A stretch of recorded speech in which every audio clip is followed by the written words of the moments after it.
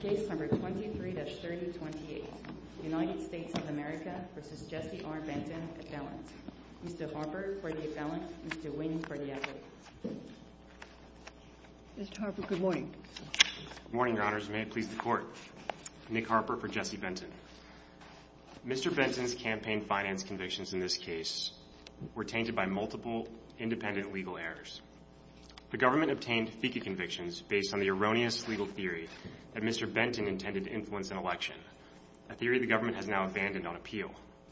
The government also was permitted to use Mr. Benton's prior conviction as pure propensity evidence, based on a limiting instruction that the government has to rewrite to try to defend in this court. And the government secured Sarbanes-Oxley convictions based on election reporting conduct that the statute simply does not reach. As the district court recognized, this was a close case. The jury deliberated for almost 2.5 days. The errors here easily could have changed the outcome. Let me ask you about that, because my clerk and I couldn't find in the record. That's a long time for the jury to deliberate. Did they ask for any recharge? Did they ask for any explanation? Not as far as I'm aware, Your Honor, but I think the fact that they deliberated for so long suggests that there were serious factual disputes at issue. And this goes to the first issue I'd like to talk about today, which is the FICA instructions. I think they were defective for failing to include an essential element of the offense, and that very well could have been what the jury was deliberating about for so long. So Can you address how that's preserved? Because it seems to me that you agreed and co-sponsored the instruction that you're now challenging. So why should we even entertain this argument? Of course, Your Honor. So we preserved this argument at the motion to dismiss stage. We argued that the indictment was defective because it failed to include an essential element of the offense, Vasilenko's purpose to influence a federal election. The government in order argued, to preserve it at that stage, the district court would have had to definitively rule against you, but it doesn't seem that it did that. So I think the district court did definitively rule. It necessarily definitively ruled against us because the indictment must contain all the elements of the offense in sufficient detail to apprise the defendant of the elements of the charge. And the district court rejected our argument, the motion to dismiss stage. It instead adopted the government's argument that whose purpose matters was a fact question that could be resolved by the jury. And the district court said, you know, you can defer these arguments to your case in chief. That's at JA 94. Right. So I think I'm sorry. I just want to complete that thought because I thought he said there's no prejudice to you raising this later. He was only granting it at this stage and you could raise it later. Right. There was no prejudice to making these arguments about whose purpose matters to the jury, but the jury needed to be told as a matter of law whose purpose is required to be shown in order to convict. And the jury was not told that. The jury was instead told by the government But then how did he rule definitively against you so that you were relieved of your obligation to raise this again if he told you it was without prejudice to you raising it again? He ruled definitively against us on the question of whether this Vasilenko's purpose was an element of the charge. He necessarily did because had it been an element of the charge, he would have had to dismiss the indictment, but he didn't do so. Instead, he said this question of whose purpose matters is not an element. It's a fact question that the jury can resolve. But what's the difference, though, between it being an element of the charge and it being required to be proved?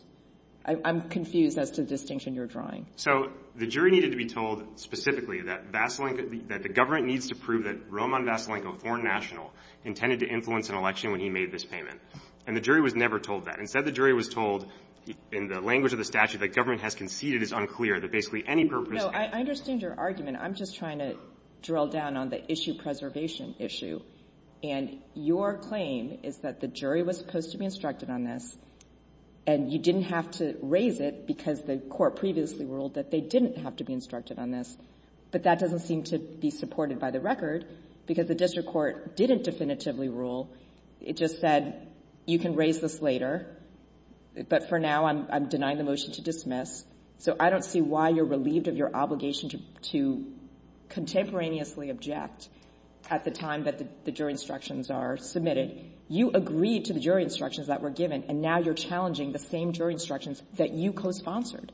So I don't think that the district court was saying you can raise arguments about whether Vasilenko's purpose is an element of the offense again at the jury instruction stage. The district court rejected that argument. He said the indictment contains all the elements of the offense, and our position is that neither the indictment nor the jury instructions did. So we but could if not it's not completely clear, then you lose, correct? No, I don't think that's right. I think, first of all, I think it is completely clear. I mean, you can read it, I think it's JA 92 to 94, the district court says this indictment contains all the elements of the offense, and our fundamental submission is that neither it nor the jury instructions, which both have to have the elements, had all the elements. It did not say that the government needed to prove Vasilenko's purpose. So an indictment often doesn't have all the elements of the offense. So an indictment does need to have all the elements of the offense. And the Supreme Court, going back a century, has said it not only needs to contain the statute, what the statute says, it needs to descend to the particulars. It needs to provide unambiguous I've read a lot of indictments in my time. Sometimes they say the defendant violated this statute, period. It does not have to have all the elements of the offense in an indictment. Well, what's your authority for that every indictment has to have every element of the offense? So you can look at the Supreme Court's decision. Going back to Cruikshank, and that's in the 1800s, but the Supreme Court's decision in United States v. Russell, for example, says this specifically, and I can pull out the quote for you on rebuttal. I don't have it for me right now, but the Supreme Court has said that, merely parroting statutory language is not enough to make the indictment sufficient. It has to say the elements in unambiguous, clear terms, descend to the particulars where necessary. And here we think it was necessary, because what happened was the jury was not told whose purpose mattered under the statute. We think it clearly was Vasilenko's purpose. And because of that, the government was able to argue at closing that Mr. Benton's purpose mattered over and over. And I think that seriously prejudiced Mr. Benton and created a serious probability that the jury convicted based on Mr. Benton's purpose. And to be clear, the government is saying now that that purpose is irrelevant. It was irrelevant all along. And so, I think it's quite unfair for the government to be able to urge that theory before the jury at closing and then on appeal say, that was completely irrelevant all along. So just one other thing on the invited error issue. So I think, as you've set out, the requirement would be that the district court definitively ruled on this. And I just wondered if you'd address on JA 93, the judge says the indictment need not define down the statutory terms of contribution and solicitation for it to be sufficient. Now, regardless of what the right approach is, isn't that him sort of explicitly saying, I'm not going to get into what the elements of a contribution are? Well, I think that is him rejecting our argument. He's saying that the indictment doesn't need to contain the element you were saying it needs to contain. It does not need to define down the statutory term contribution. And right now, you're raising an issue about what specifically a contribution is. Right. I think that is my point, that our position is that contribution is defined to mean, any payment for the purpose of an election. That was our argument. That was an element that needed to be in the indictment. District court said, no, it doesn't. That's not an element that needs to be in the indictment. And so, for sure, it doesn't need to be in the jury instructions either. We didn't need to re-raise that argument at the jury instruction stage. In the, little bit of time that I have left, I would like to turn to the specific general argument that we made. I think that's an independent basis for vacating the Section 1519 counts. And I do think that this is a paradigmatic case for the application of the specific general rule. You have this is an ancient principle of statutory and contract interpretation. You have two statutes here that trigger every factor that the Supreme Court has recognized as triggering the specific general rule. So you have the massive gap between the specificity of FECA and the generality of Section 1519. FECA applies specifically to election reporting, creates a comprehensive scheme for punishing it, some criminal, some civil punishments, depending on how much is at issue. It imposes a willfulness requirement. It imposes procedural requirements on the government. Section 1519, passed in the wake of an accounting scandal, says nothing about elections whatsoever. It applies to a broad range of document falsification and destruction. So why isn't this argument governed by Batchelder? So the general rule is in criminal cases, you can charge any crime where the elements are met by the facts that are presented. So I think Batchelder doesn't speak to this at all, because Batchelder held as a constitutional matter, when statutes do overlap, the government has constitutional authority to prosecute under either statute. And we take no issue with that. What we're saying is that the threshold question is whether two statutes overlap. And that question, Batchelder did not address, had no opportunity to address, because the statutes in that case involved identical conduct, felons receiving firearms. No one briefed the specific general rule. The court had no opportunity to address it and did not address it. And so we're arguing about the threshold question. Do the statutes overlap?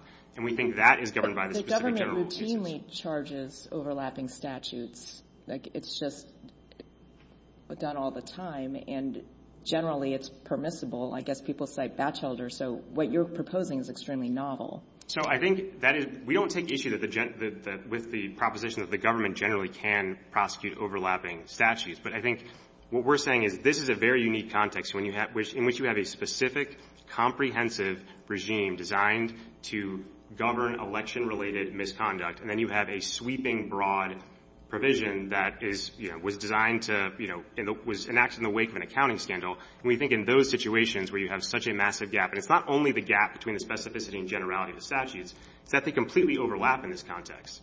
Every single criminal violation of FECA, willful false report to the FEC. It's just that the government routinely does this. For example, there are all these gun offenses, carrying a pistol without a license, unauthorized possessing unregistered firearm. There are tons of charges that are often brought in conjunction with each other that very much overlap. And why can't they do that? They do it all the time. We think they can do that. We just don't think that these same factors are going to be present here. There's not going to be the same specificity and generality difference between the two statutes that are overlapping. And there's not going to be the complete overlap problem that you have when, every single criminal violation of FECA is. So let's go to the authority that you would rely on to say that the government can't do this. Because I understand that you're saying one is specific and one is more general, but why can't they do that? It seems to me that you've relied on some cases that deal with sentencing enhancements, which is very different from charging decisions. Because for a sentencing enhancement, you have a set of facts. You're deciding which enhancement should we apply. Whereas charging decisions are often aggregated, overlapping, numerous charges that overlap. So I don't think that the cases you cite that cite sentencing enhancements are supportive. And then you cite cases where there's sort of specific language in a statute that says you can charge one or not the other. So what is your authority for the idea that the government can't charge specific and general crimes in the same indictment? So we think that Busick and Simpson, which is the case I think you were referring to as being about sentencing enhancements, apply beyond sentencing enhancements to overlapping criminal statutes. This is a cross-cutting canon of interpretation. We don't think it's limited to sentencing enhancements. And in Busick and Simpson, the Court said it has special application in the criminal context. Why would the same application be relevant in both a sentencing enhancement versus a charging decision? Because as I mentioned, in sentencing, you have one set of facts. You're deciding which enhancement should we apply. It's one or the other. Whereas in charging, it's often aggregated. So the reason the Supreme Court said that this canon of construction has such force in the criminal context is because of fair notice and lenity concerns. And I think those are even more, heightened when you're dealing with a substantive prohibition rather than a sentencing enhancement. And I do think there's also the Second Circuit's decision in Laporta is directly on point here, where in that case there was a statute that specifically prohibited the use of fire to destroy government property, and then a broader statute that had heightened mandatory minimums that prohibited the use of fire to commit any felony, including the destruction of government property. The Second Circuit there held that because those statutes completely overlap, and applying the broader statute would render the specific statute a practical nullity, when the destruction of government property with fire is at issue, the government has to proceed under the narrower statute. And I think this is exactly the same case. And I think this Court read an opinion that is very narrow. One potentially material difference between Laporta and just cases more generally applying this canon like Radlax is that in Laporta, those were two provisions of the same statute enacted at the same time. Here we've got FECA in the early 1970s, and 30 years later, a more general statute enacted. Is there any case with that kind of gap in time and totally distinct statutory scheme that applies the specific versus general canon in the way you'd like us to? So I'm not aware of a specific case with that fact pattern, but I think it actually helps us because the Supreme Court has recognized that when you have a specific comprehensive regime that's been around and guided the public for many years, as FECA's did for 30 years for the enactment of Section 1519, courts should be reluctant to ascribe to Congress the intent to derogate from or interfere with that scheme through a later general enactment. So I think that actually enhances the application of the specific general rule here as compared to one where it's in the same statute. So I think in Simpson and Busick, right, the Court pointed to evidence in the later enacted statute. It was legislative history, but that's what the Court relied on, that explicitly said if there's already a statute out there enhancing the penalty for a firearm-involved offense, we're not intending to displace that. So that would be the equivalent of when Section 1519 is passed, Congress saying we don't want to displace a statute like FECA. And my understanding is there's nothing equivalent to that here. Is that right? There's no language like that here, but I don't think the Supreme Court's cases require that language. Certainly Busick and Simpson didn't say such language was required, and the Supreme Court in its specific general rule cases more broadly hasn't said that. I think here, because of all the factors I mentioned, this is a case where you can tell from the context and from the text of the statute that they were not meant to overlap. If the government can prosecute Section 1519 in every one of these cases and get 20 years max, it's going to do that in every case, and this case shows you why. But I think this is what the combination of the distance in time and the breadth of and what is going on in Sarbanes-Oxley might be a problem for you, right? So what happens is, for specific reasons, Congress enacts a new broad statute with heightened penalties for all government false reporting crimes.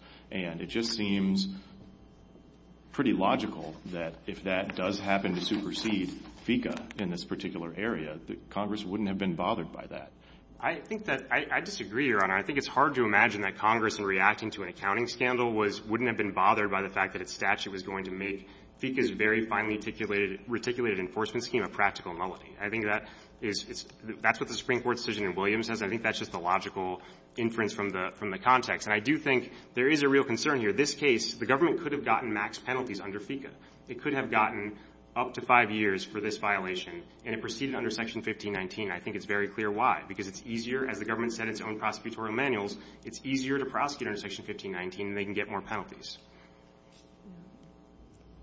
I wanted to ask you about what I think is the strongest error, and unfortunately, I know you weren't the trial counsel. You can't unring the bell, but this instruction 2.321 about the 404B, it sounds to me, and that's why I asked you if the jury wanted any instructions. It's almost, to me, almost incomprehensible, particularly in view of the fact that they knew he had committed that previous crime. So do you see anywhere, I mean, it's either invited error or plain error. Do you see any way we can reach the substance of this charge? Absolutely, Your Honor. First of all, I think we did preserve this argument because ultimately the issue is whether the district court properly admitted this prior conviction to prove identity, which was not an issue in the case. And I think we opposed the government's motion to eliminate on those very grounds in the district court. And the district court overruled our objection. Now, this instruction was simply a form identity instruction. It was the D.C. If you look at the D.C. format, modus operandi identity instructions, it was the form instruction. So we couldn't have objected to the specific instruction without sort of relitigating our opposition to the government's admission of the prior conviction for identity purposes. So we preserved our objection to this instruction through our objection to the admission of the underlying conviction for this purpose. I don't see why you couldn't have lodged an objection to this charge. So certainly we could have lodged an objection, but we had no obligation to, because this court has been clear that when the district court definitively resolves an issue pre-trial, then it is preserved at the jury instruction stage. That's what this court said in Wilson and other cases as well. But I think even if you thought plain error review applied to that question, then I think we still should win on this because the government isn't even defending this as an identity instruction, which it clearly was, and it directed the jury to engage in pure propensity reasoning, had seriously prejudicial consequences for my client, which, as Your Honor mentioned, the jury deliberated for a long time. There were clearly close issues, and this could have tipped the balance. Just back to preservation on this issue, there's certainly a definitive ruling that the conviction can come in for willfulness and mens rea. And then is the statement you're relying on for there being a definitive ruling that it can be used for MO purposes, the statement on 110 where it says, I think it also probably shows a certain MO in the use of false invoices in both cases? Is that the ruling, or is there something else? That's correct, Your Honor. The government made this argument about MO, and the district court, said in its motion to dismiss ruling that this can come in for MO purposes. And so we think that was a definitive ruling on that. So I guess the obvious problem is it says probably, and it's sort of after pages of analysis on the other reasons it can come in. So how would you encourage us to view that as a definitive ruling as opposed to? I think the district court, adopted the government's reasoning on that question. It went through the government's reasoning about why this comes in because it's sort of a signature crime, and it adopted that. And then the parties proceeded on that assumption throughout the rest of the litigation. I think it was pretty clear. And I think if you look at the district court's post-trial ruling, I believe the district court addressed this again and said that it had already determined this, was admissible for MO purposes. Thank you. I have one other question that is not in the record, I don't think. the amount of money was $100,000, and Mr. Benton gave the Republican Party, whatever the committee was, $25,000. Whatever happened to the $75,000? So it's not in the record as far as I know, but I don't know exactly what happened with that money. It's possible that he kept it or he did something else that I don't know. I'm sorry. Okay. We'll give you a couple minutes in reply. Thank you. Mr. Wynn?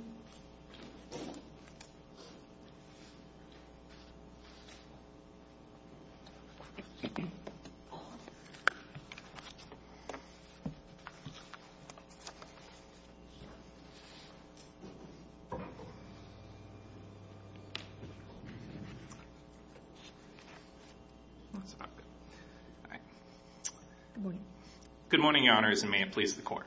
Connor Wynn for the United States. There's a good bit of ground to potentially cover in this appeal, so I currently intend to talk about the preservation issues that have been discussed so far, the FICA issues, the Rule 404B limiting instruction, and Section 1519. But if there's anything in particular that this Court would like me to talk about, I'm happy to take those questions as they come. So I think picking up on the themes of what we just heard, Mr. Benton in this case is proposing a number of novel arguments about when particular arguments are preserved below, and also about prosecutorial discretion. He pushes the boundaries on both fronts. They're novel and they're wrong. I'll start with the FICA contribution issues. Now, Mr. Benton did not preserve his objection to the FICA contribution jury instructions in this case, which he himself proposed. Indeed, his claim is waived on that front. If you take his preservation argument to its fullest extent, then any time the district court denies a motion to dismiss based on a legal ruling, then the defendant would be relieved of any obligation to ever object to the wording or precise language used in a jury instruction that when it comes time to instruct the jury on the contours of the law. That has never been the law. In fact, Federal Rule of Criminal Procedure 30 exists specifically to inform the parties that they have an obligation to object to jury instructions when it comes time for the charging conference. But even if in some circumstances a district court's pretrial ruling could definitively resolve the issue and relieve a defendant of his objection to rule, that would not be this case here. As the court's already discussed with Mr. Benton's counsel, the district court specifically said that it was denying his arguments without prejudice to his ability to re-raise them during his case in chief. Mr. Benton never did so. Instead, he joined the government in proposing the jury instructions that governed the FICA counts in this case, and then, over the government's objection, secured a defense theory of the case instruction that allowed him to make all of the arguments that he wanted to make before this jury. In fact, Mr. Benton's counsel acknowledged as much in his closing argument, specifically at docket number 94. You can see that Mr.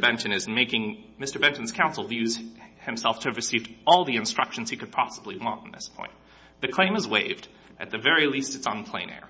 And whatever else might be said about the merits of Mr. Benton's novel and innovative readings of FICA and the contribution definition, there's no plain, clear, and obvious error in the statutory interpretation that was adopted here and that eventually formed the basis for these jury instructions. That claim fails. If the court has any specific questions about the merits of the FICA contribution issue, I'm happy to talk about them, but otherwise think it makes sense to move next to Section 1519. Okay. Then, in that case, moving to Section 1519. On this front, Mr. Benton seeks to upend traditional principles of prosecutorial discretion. He would have this court announce a novel ruling that the government cannot charge amongst overlapping statutes any time that it appears that multiple statutes could apply. Now, granted, in this case, FICA is a complex statute, and its false reporting crime does focus specifically on false material statements made in the context of campaign finance.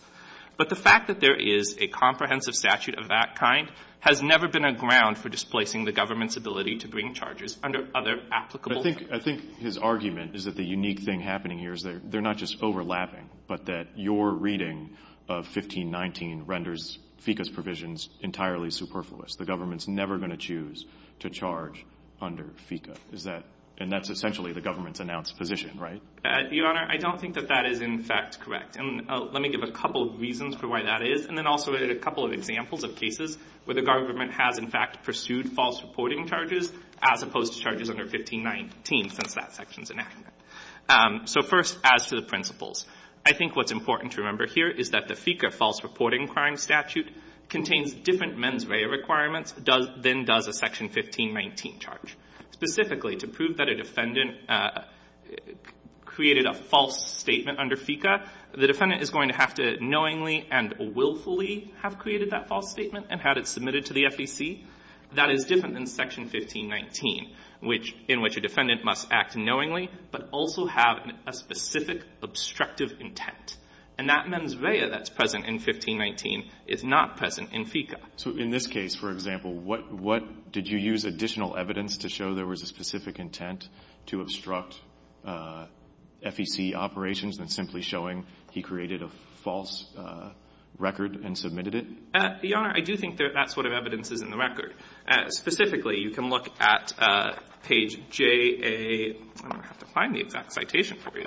But you can look at page JA 323. I believe it's 323. It's an email where Mr. Benton's co-conspirator and Mr. Vasilenko's translator are communicating about the size of the donation to be made by Mr. Benton. And, excuse me, Your Honor, it's JA 319, not 323. JA 319. And in that email, Mr. Vasilenko's translator informs Mr. Weed that Mr. Vasilenko is ready and happy to make his donation. In response, Mr. Benton's co-conspirator, Douglas Weed, then responds that we're going to have to handle this, quote, unquote, correctly. And that is because both Mr. Weed and Mr. Benton are familiar with the intricacies of FICA and campaign finance law. They understand that if Mr. Vasilenko makes a contribution to a federal political election and political committee, such as the RNC, that is going to be illegal. And if they are caught doing that, they are going to be subject to criminal charges under FICA. Therefore, they need to handle the donation correctly. They need to disguise it. They need to obstruct the FEC's reporting regime. That's the only way they can get away with it. So I appreciate this argument. And then assume for the moment that we think that your position basically renders FICA superfluous. I assume you still have an argument that that's just fine. And I wondered if you might, spell out the reasons for that. Certainly, Your Honor. So even if Section 1519 could arguably render FICA analogous, superfluous, I think this Court has already explained in the Shaw decision that alone wouldn't necessarily be enough to render FICA a dead letter, or vice versa, any statute. So Shaw is a little bit different than this case in the sense that it's dealing with Section 1001, the material false statements charge, which was enacted long before FICA. But then once FICA's false reporting charge is introduced into the federal code, a defendant raises an argument that I can no longer be charged under Section 1001, because if that was the case, FICA's false reporting crime would have no work to do. Once again, the penalties under Section 1001 are more significant than in FICA, and arguably it requires a lower mens rea than does FICA. It's an easier charge to prove. This Court said, no problem in Shaw. The government may continue to prosecute defendants under either Section 1001 or FICA as it sees fit. Core principles of prosecutorial discretion.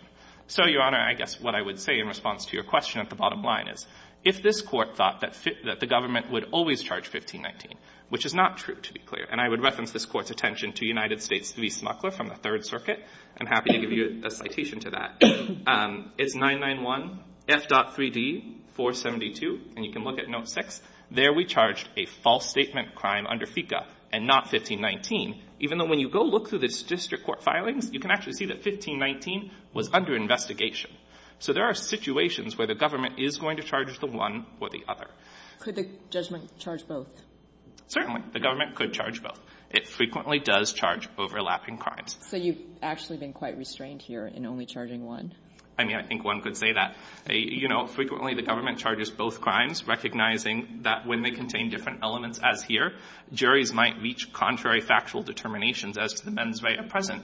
But that's the government's prerogative. And then if a jury finds a defendant guilty on one or both crimes, it goes to sentencing, where an Article III judge will sit down and determine what sentence should be run on those counts, concurrently, consecutively, within the traditional discretion of the court. That is how our system has worked for hundreds of years. This case should not be the one to suddenly displace that system. If the court has no further questions on 1519, I do want to talk briefly about the Rule 404B limiting instruction that Judge Henderson raised. Once again, Mr. Benton's argument on this front is unpreserved. Now, a moment ago during oral argument, he claimed that his objection in a pretrial motion in limine preserved his objection to a limiting instruction. Once again, that's not correct. Even if the district court's ruling on the Rule 404B substantive issue could be understood as definitive, and this was going to come in for modus operandi, which I want to be clear is not necessarily the same as identity. When evidence is admitted for modus operandi, that's a way of saying that someone has a pattern of doing things, and that can show their intent, their willfulness, their knowledge, what have you, sometimes identity. But it's not a catch-all. It's not identity pure and simple. But, Your Honor, I see my time has expired. Well, I just want to ask you. Yes, please. I won't beat a dead horse, but that first alternative, the jury was told the circumstances of the other crimes and charged offenses are so similar that it is likely that the person who committed the offenses also committed the offenses as charged in the indictment. That, to me, I would think a lay juror would say if he did the first one, he did this one. So, Your Honor, which, of course, is inadmissible. Your Honor, if we were just taking that portion of the instruction and it were understood to reference identity, if that alone was in front of this court, maybe that would be a cause for concern.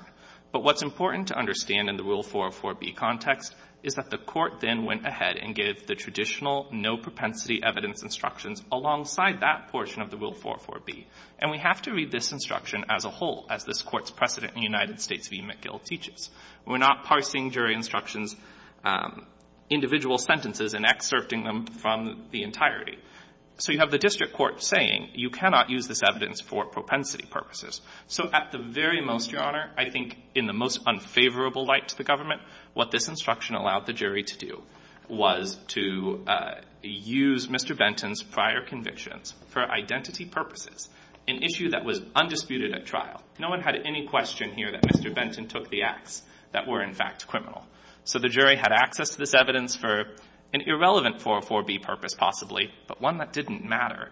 And then it was adequately told over and over not to use the evidence for propensity purposes. And I think this court can look to its sister court's decisions in Frazier, that's the Sixth Circuit case we cited, and Henry, that's the First Circuit case we cited.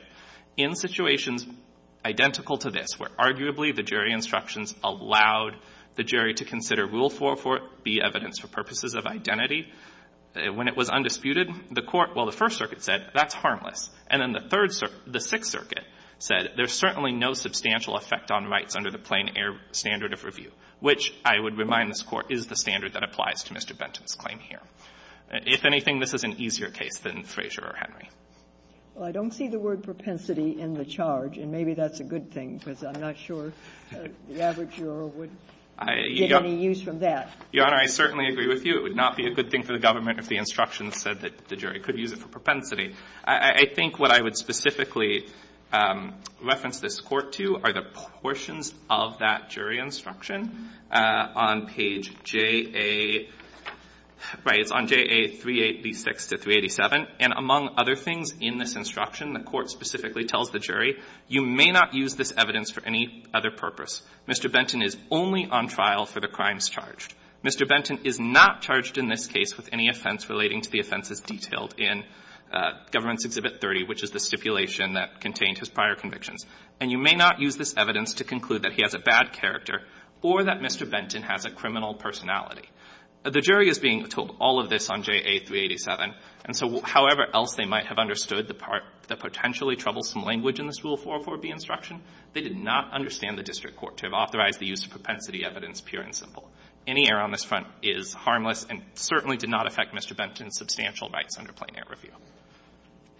Do you know whether the record shows that the jury asked for any recharge or any no, Your Honor. Instructions? Okay. No, the jury was instructed. The parties gave closing arguments. They then did spend 2 days deliberating, but I don't think that's particularly surprising in this case, because even if the facts of this case aren't particularly complicated, the law is extremely complicated. FICA and 1519, there were pardoned convictions at issue here. That's a lot for the jury to sit and think about.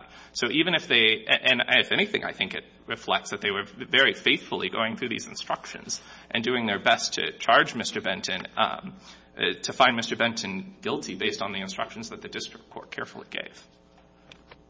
All right. Thank you. Thank you. Mr. Harper, why don't you take 2 minutes? Thank you, Your Honor. Just a couple of points in rebuttal. I think it's pretty telling that the government is really not defending the theory upon which it obtained a conviction below before the jury, that Mr. Benton intended to influence an election. It's not really defending the identity instruction that Your Honors were just talking about. It's resting its entire case on plain error review. And I think the errors here were plain, and certainly in combination they were highly prejudicial to Mr. Benton. Now, specifically on the FICA preservation point, the government said that it would be a new theory of preservation to allow a party to preserve something at the motion to dismiss stage for the jury instructions. And, you know, this court in the United States v. Papa held exactly that. The defendant there made a First Amendment argument at the motion to dismiss stage. The district court rejected it, and then this court held did not need to re-raise that at the jury instruction stage. So I think this issue was preserved. You look at JA 393, 293, the district court held JA 93, the district court held that this element was not vast length of purpose was not an element of the offense. As to the limiting instruction, if you look at JA 437, Judge Garcia, this is where the district court recognized that he had made a prior conclusion that this could come in for MO purposes. The government's use of this instruction was also incredibly prejudicial. The government at closing argument repeatedly said, this is how Mr. Benton likes to commit his crimes. If you see a pattern, it's indicative of his guilt. This is someone who likes to cover their tracks. That is encouraging propensity reasoning of the most prejudicial kind, and it flowed directly from the district court's erroneous decision to admit this for identity purposes. And then lastly, on the 1519 point, I think the government can't really deny that there's complete overlap here. Every single willful violation of FICA involving a false report of $2,000 or more is going to be intended to obstruct the administration of the FEC. One of the FEC's core purposes is to ensure that contributions are accurately reported. I don't see any way around that. And if you let the government use Section 1519 in this context, it's going to use it in every single case. It's going to render FICA a nullity. And so we'd ask the court to reverse or at a minimum remand for a new trial on all counts. All right. Mr. Harper, you were appointed by this court to represent Mr. Benton, and we thank you for your very able assistance. Thank you, Your Honors.